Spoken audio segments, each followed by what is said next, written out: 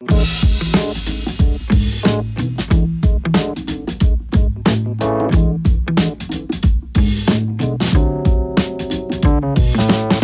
I'm Ryan Jennings, and this is a Kiwi Original. Today on the show, I'm joined by Ken Vaughan, who is the founder of Turkish Bread, actually went to Turkey on his Kiwi OE, based in London, went over there to do the whole Anzac thing, and came back with an idea. Whether it was conscious or not, it was sitting there ready to seed, and when he was in New Zealand, he became inspired by the taste and the varieties of the fresh bread he had seen in Turkey. From that was born Turkish Bread, which has now become New Zealand's largest supplier of pizza bases. To Ken, commercialisation means more than machines. It means being hands-on with the dough. Turkish Bread has always had an emphasis on handmade products, which you can really taste in the end deliciousness, which I can vouch for. Their cauliflower bases are amazing, but the thin bases probably even better. But before we get sidetracked, let's have a listen to the story. Ken is an amazing storyteller when it comes to the business. Simple ingredients, meaningful work, fresh pizza bread. Let's take a listen. So you were traveling through, was it Turkey in the late 90s? Prior to even starting Turkish Bread, there was a trip you went on to Turkey. Where did you travel through there? So I was kind of living in London, and a lot of Kiwis doing their OE like to zip across to Europe, and Turkey came up as one of those Anzac tours. So we ended up going through Çanakkale and Gallipoli and doing a dawn service. So that was quite a moving experience. It was interesting to wake up kind of on those slopes that it had been in the First World War, and it was something that was in, I think it was the 75th anniversary of the Gallipoli landings. I remember Helen Clark was there and John Howard at the time, and we were all kind of marched through the whole night to get to this landing spot and be there at dawn break. So it was pretty interesting. But so we kind of stayed in that region of Turkey, and I found that it's a pretty interesting place. It was more third world than what we were used to. I remember being in Istanbul and seeing a ship that, this is like a container ship that had just crashed and had just been left to rot in the harbour, and people were just fishing off it. It's quite interesting. And we had some great times in Turkey, and one of the things that resonated with me was always the abundance of fresh bread and the taste of this bread. Not dissimilar to France, but it was a different offering. But they baked several times a day, and it was a staple of the way they kind of part of their culture as well. So you were there for Anzac, and then this unintended consequences of getting to know the culture and travelling around was the fundamental of bread, which goes back to the start of civilization. Oh, very much so, the cornerstone of the Western, since we began farming and growing wheat, and it was very, their ovens were domed and very traditional, with wood-fired ovens. So it was a neat thing to see them baking and enjoying the product, the fruits of their labour. So Was there a place that you asked for a recipe, or is it more you went back with the idea that maybe you would be interested in baking your own bread at one day? Yeah, I think it was just one of those experiences that you chalk up, and it just sits in the back of your mind as something that may bubble up again. But certainly I didn't come away from there and think, wow, I'm going to be a baker one day. No. But prior to that, I'd had experience in selling hummus. So I was involved with another company called Lisa's Hummus from conception. So we took another Turkish kind of product to market, and that was a real rip roarer and did very well in the New Zealand market. So it was kind of there was a yin and a yang there. So with the hummus business, I think you sold that in the mid-2000s, or the people who ran it sold it to Sanitarium? Yes, they did. I was no longer a part of that business then. I was prior to me travelling and doing an OE, I was involved in the sales and marketing and distribution of that product throughout New Zealand. So that certainly had kind of given me a really good insight into the whole FMCG program and how it ran in New Zealand, and what could happen if you had a really good product and how New Zealanders would support that.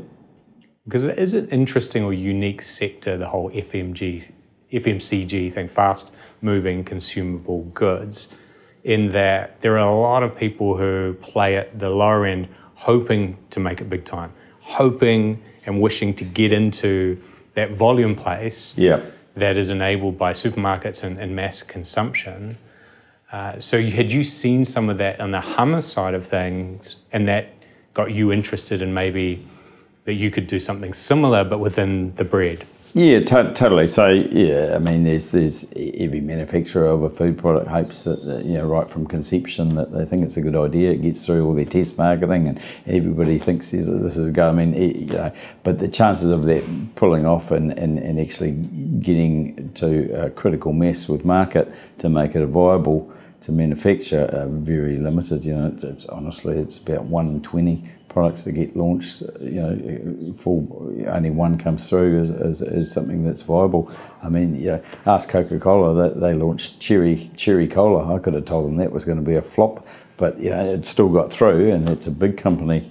It's something that with the hummus, it really was a magic carpet ride. It just hit the market, and people prior to that had only got maybe pate and cottage cheese to dip into. So.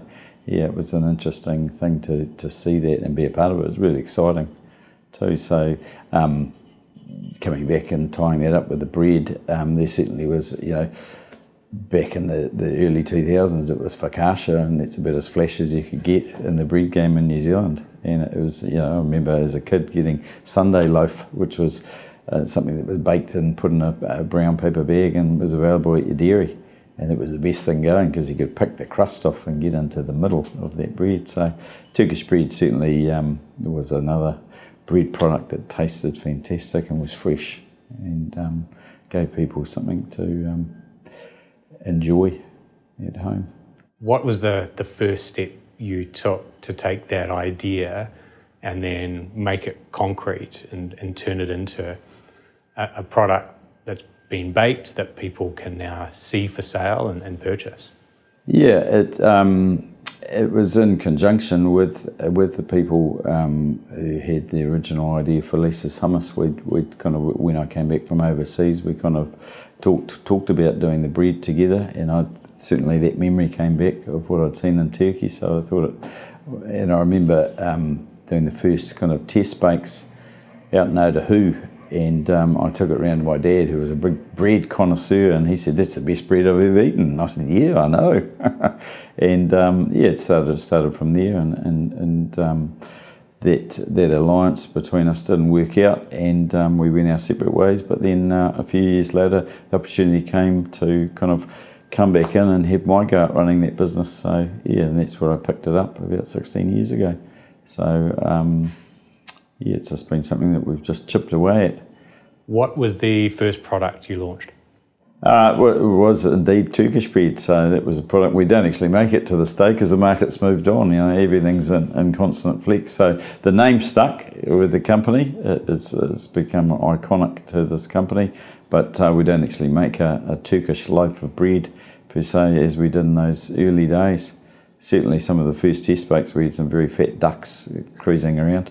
It seems like such a simple thing. Like anyone, if with a little bit of Google searching and some basic ingredients, and we saw this through COVID, can come up with a recipe to make a sourdough or a bread to enjoy.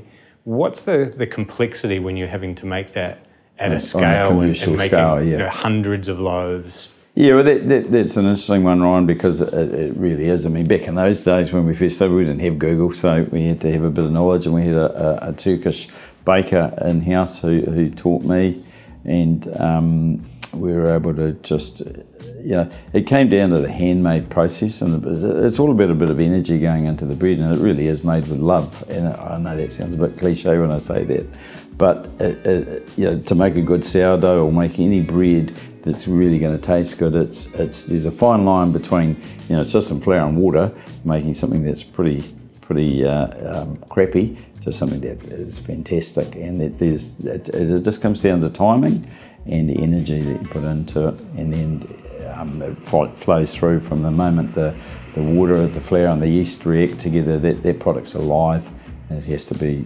treated with that, love and energy right through the process.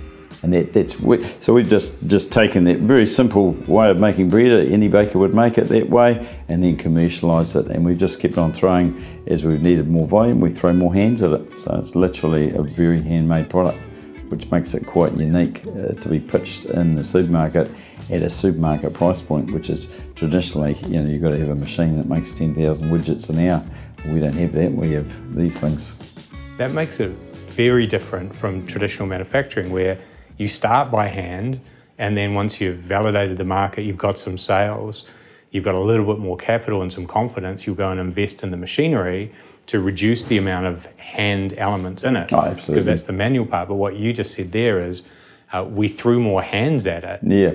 That's costly, right? That's real people that you have to look after, have to pay.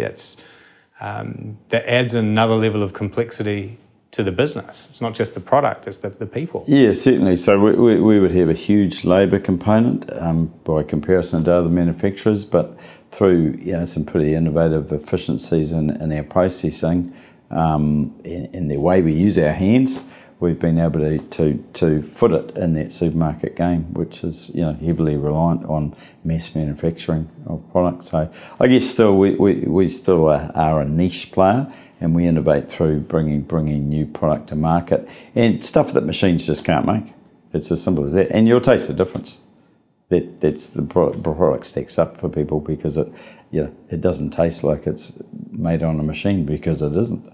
It's hand thrown. Every single loaf and every single piece of dough that's coming out of this factory is hand thrown. What's a couple of the newest products you've got in your range here today? So we've been really happy with the performance of a plant-based product. So in our pizza range is a product which has got a cauliflower content in there. So that's something it's hit market. It had some appeal to dropping your carbs and introducing some vegetables, especially with kids. If people at home have got kids like my kids, it's hard to get enough vegetables into them. So this product, every slice of pizza, you actually, it's a sly way of getting some veggies into them, and the taste is great. So it's a product that we developed by being able to blend vegetable pulp into the doughs and still get the dough to react the way that it needs to react, and then kind of behave like a pizza base when it gets home, and crisp up and be a great experience for people. That's a cool little development, having those two things, is keeping the tradition of making it taste like a pizza base, that deliciousness of the freshness, then also adding in there, this one's, 15% on cauliflower? Yeah, so when you look at that, Ryan, hey, 15% across a pizza base, that doesn't sound like much, but when you add into that 60% of that product is water, you take that water content out, because you're actually getting up around 35% cauliflower, so it's a significant amount. If you made that all cauliflower and tried to put that in a bag and make it last in something, you'd just be selling some, a jigsaw puzzle. I think the first product I tasted of yours was actually during lockdown last year. It was this thin crispy pizza one, and I was just surprised at how delicious the base was. Not just the pizza we made, like the blue cheese and the walnuts and the spinach, but the base itself, because I thought, I don't usually like eating the base, so let's just go a thin one. But the base actually made the pizza taste delicious, and that was the moment I thought, this is really interesting. I wonder what's in this or how it's done that makes it taste different. Yeah, well, I think we covered that it's a handmade base, so it's something that, if you'd had the time at home to make your dough the night before, as a good pizza base should be, and then just let it rest up and then hand stretch it into shape and cook a fresh dough, that's the type of result you'd get. So one of the things that's always had appeal, I think, to the market is that product is the starting point for a great meal at home, and you can individualise it. So, for instance, some people like mushrooms, some people like olives, some people like anchovies. You can have 3 completely different offerings, all come out of the same oven, and give 3 different kind of meal solutions to people. But the base remains the same. That is the carrier to a good meal. So if I said to you, hey, you can buy a pizza base that's 50 cents cheaper a packet, but it's going to ruin your meal, what would you do? People don't want to compromise their meal over paying that little bit more for a product that is made by hand and delivers you a great tasting pizza at home. It makes me think that actually that by volume, the base is the biggest part of the pizza that you're eating. Yeah. So that's the bit that you should be most focused on. How's the base going to taste, not what goes on top? Well, it's like anything, isn't it? If you build a house, you want to have a solid foundation. So I guess that's what you're talking about. That's the building block of your meal right there. And if you compromise on that, what have you really got?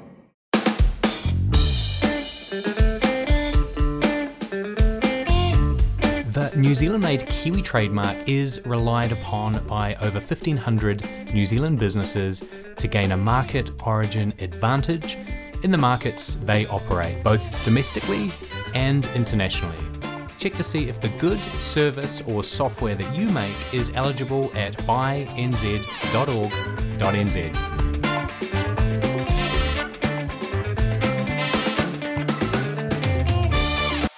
I'm going to take you up on your metaphor there, because earlier we were just talking about building and trades.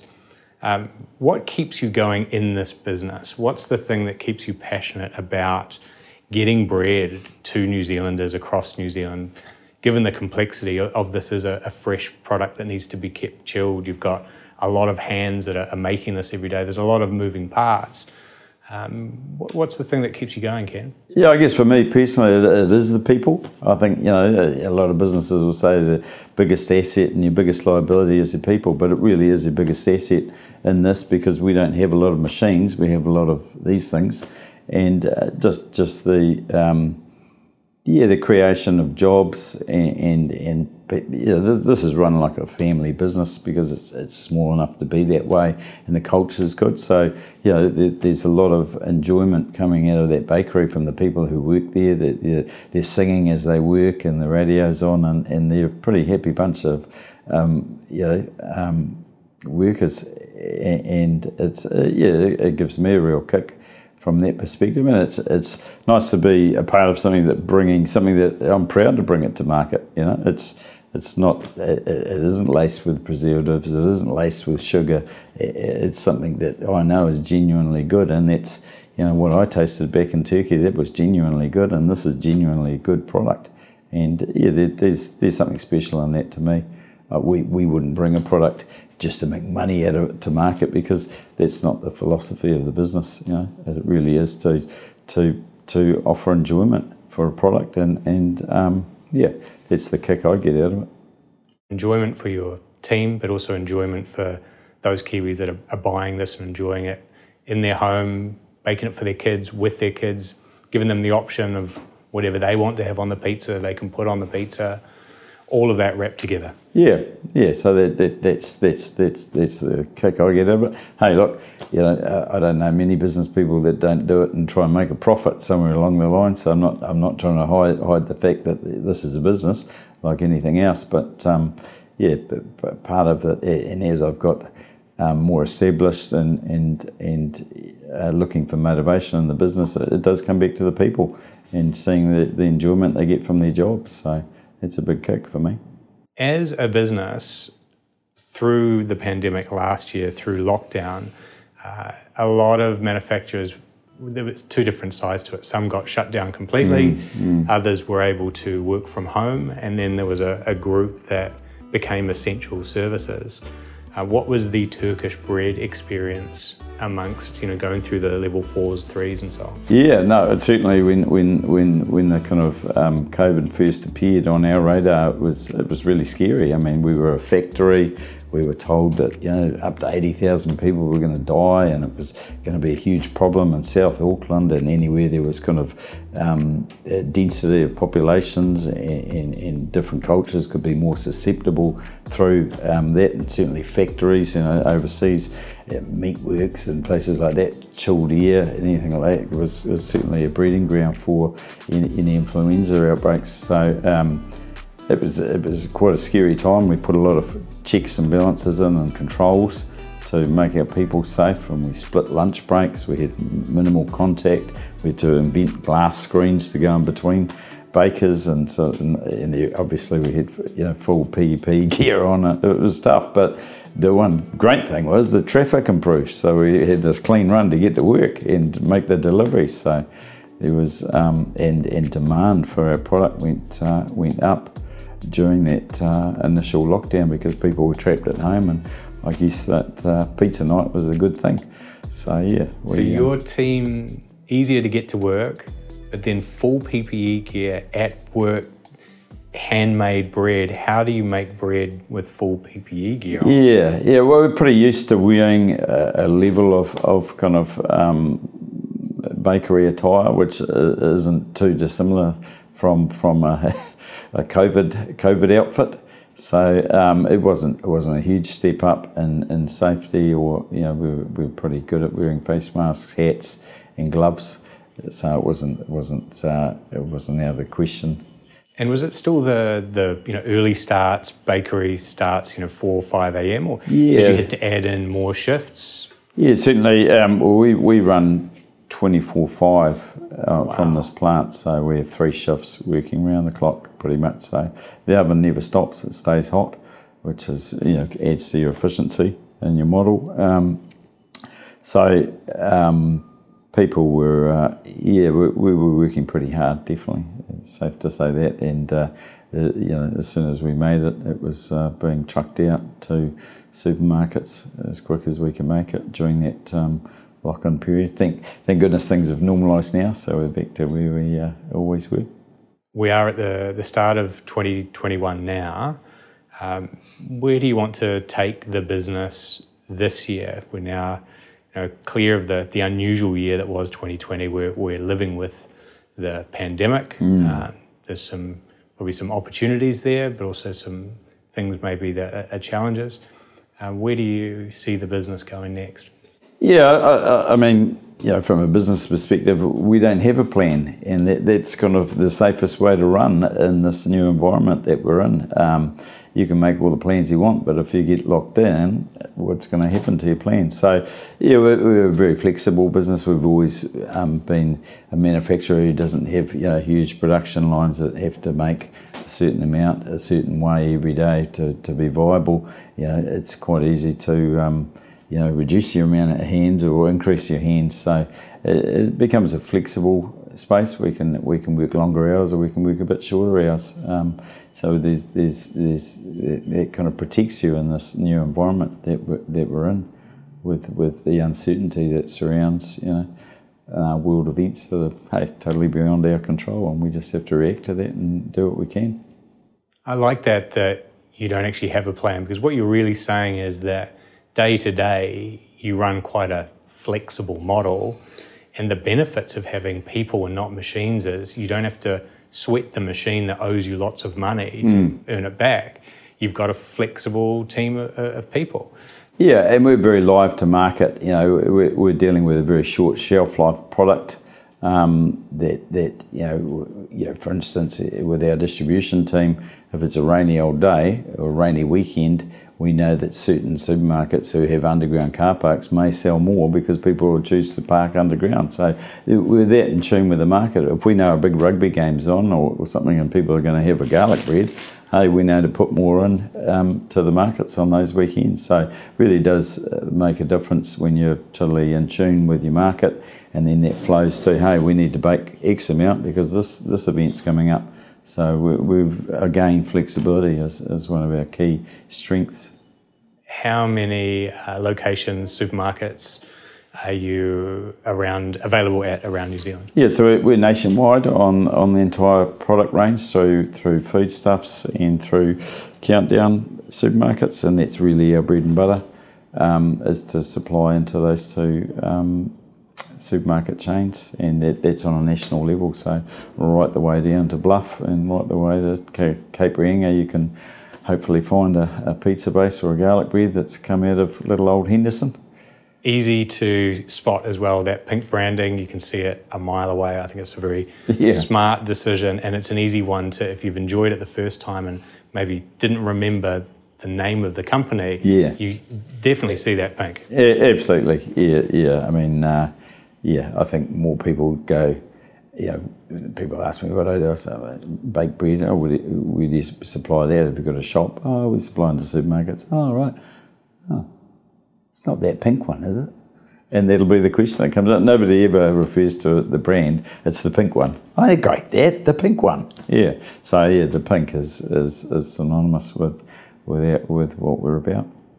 It's one of the best branding decisions, just to be known by a colour. It's hard, but if you can become known by just a colour, then everything else that colour reminds someone of your product. Yeah, right. Yeah, no, absolutely. I mean, as a kid, I remember the pink bat ads on TV. Think pink and the Pink Panther. So yeah, I guess there's something back there. And you probably are underselling yourself a little bit. I read that you're actually the largest manufacturer in this category of breads. Is that right? Yeah, we are. We are a category leader in pizza-based production, and we're pretty close on garlic bread as well, and certainly on naan bread. We'd be the biggest manufacturer of naan breads. We're very proud of that peak, that more people choose our pizza base to start their great meal at home with. So it's something to be proud of.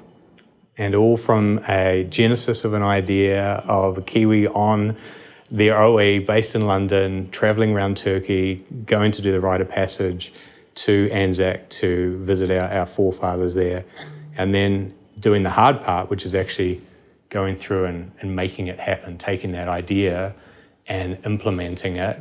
How many years has it been now that you've been running Turkish Bread? 16 years. And when you frame it up like that, Ryan, if you ask me would I do it all again, no.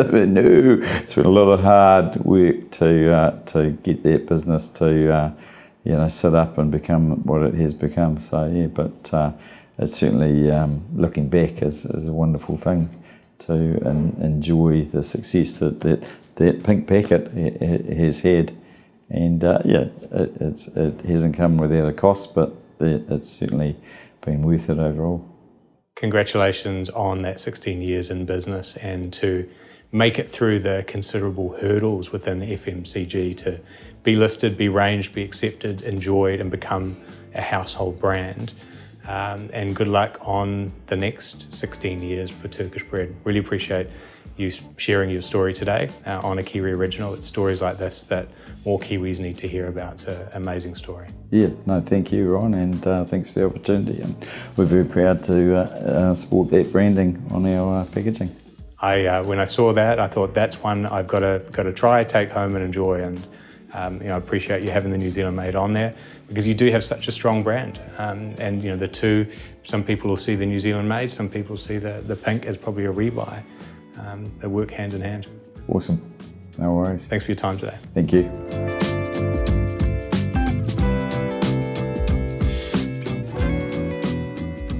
That's it for another episode of a Kiwi Original. Remember to subscribe on the podcast or on YouTube to receive the next episode. If you got value from this episode, please share it with someone you think could benefit. See you next time.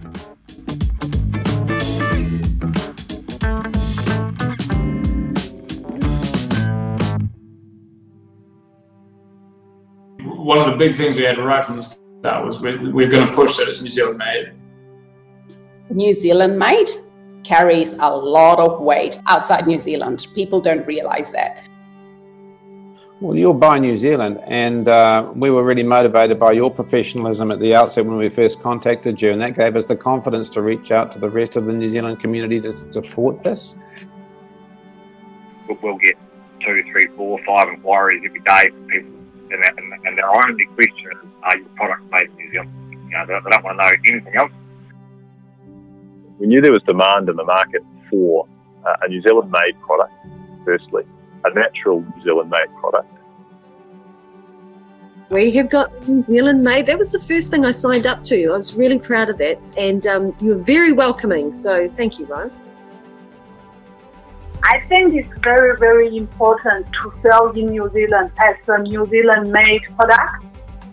Originally, we were having to import components from overseas. It wasn't until we shifted to our carbon fibre model that we were able to say that the product was made in New Zealand, and that was a huge it was sort of a big goal for me. I wanted to have complete control over the manufacturing of it.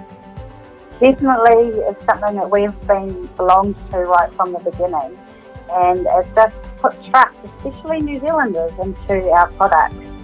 We've noticed recently people have become so much more discerning about, they will up front and say to you, is it really made here? And not have to rely on other countries and important components, especially in times like these. I'd have no stock. Being able to front up to that and show your logo and say, well, you know, I don't think a lot of people understand that you have to have a license to show that logo.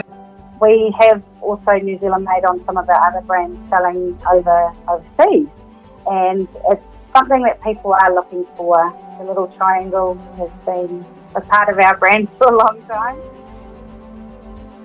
Is that an investment or is it a cost? Can we spend it given what's going on? No, it's actually good value for us. We are a Kiwi company. We are proudly Kiwi. Instantly had a fruitful conversation without any dancing around or holding back, or everything came out, and that was part of why it was so invaluable. And so the best way to do that is to join the Buy New Zealand Made campaign, right? So, as you will see on any of my social media stuff, I put the Buy New Zealand Made logo. I plaster on everything I can plaster it on.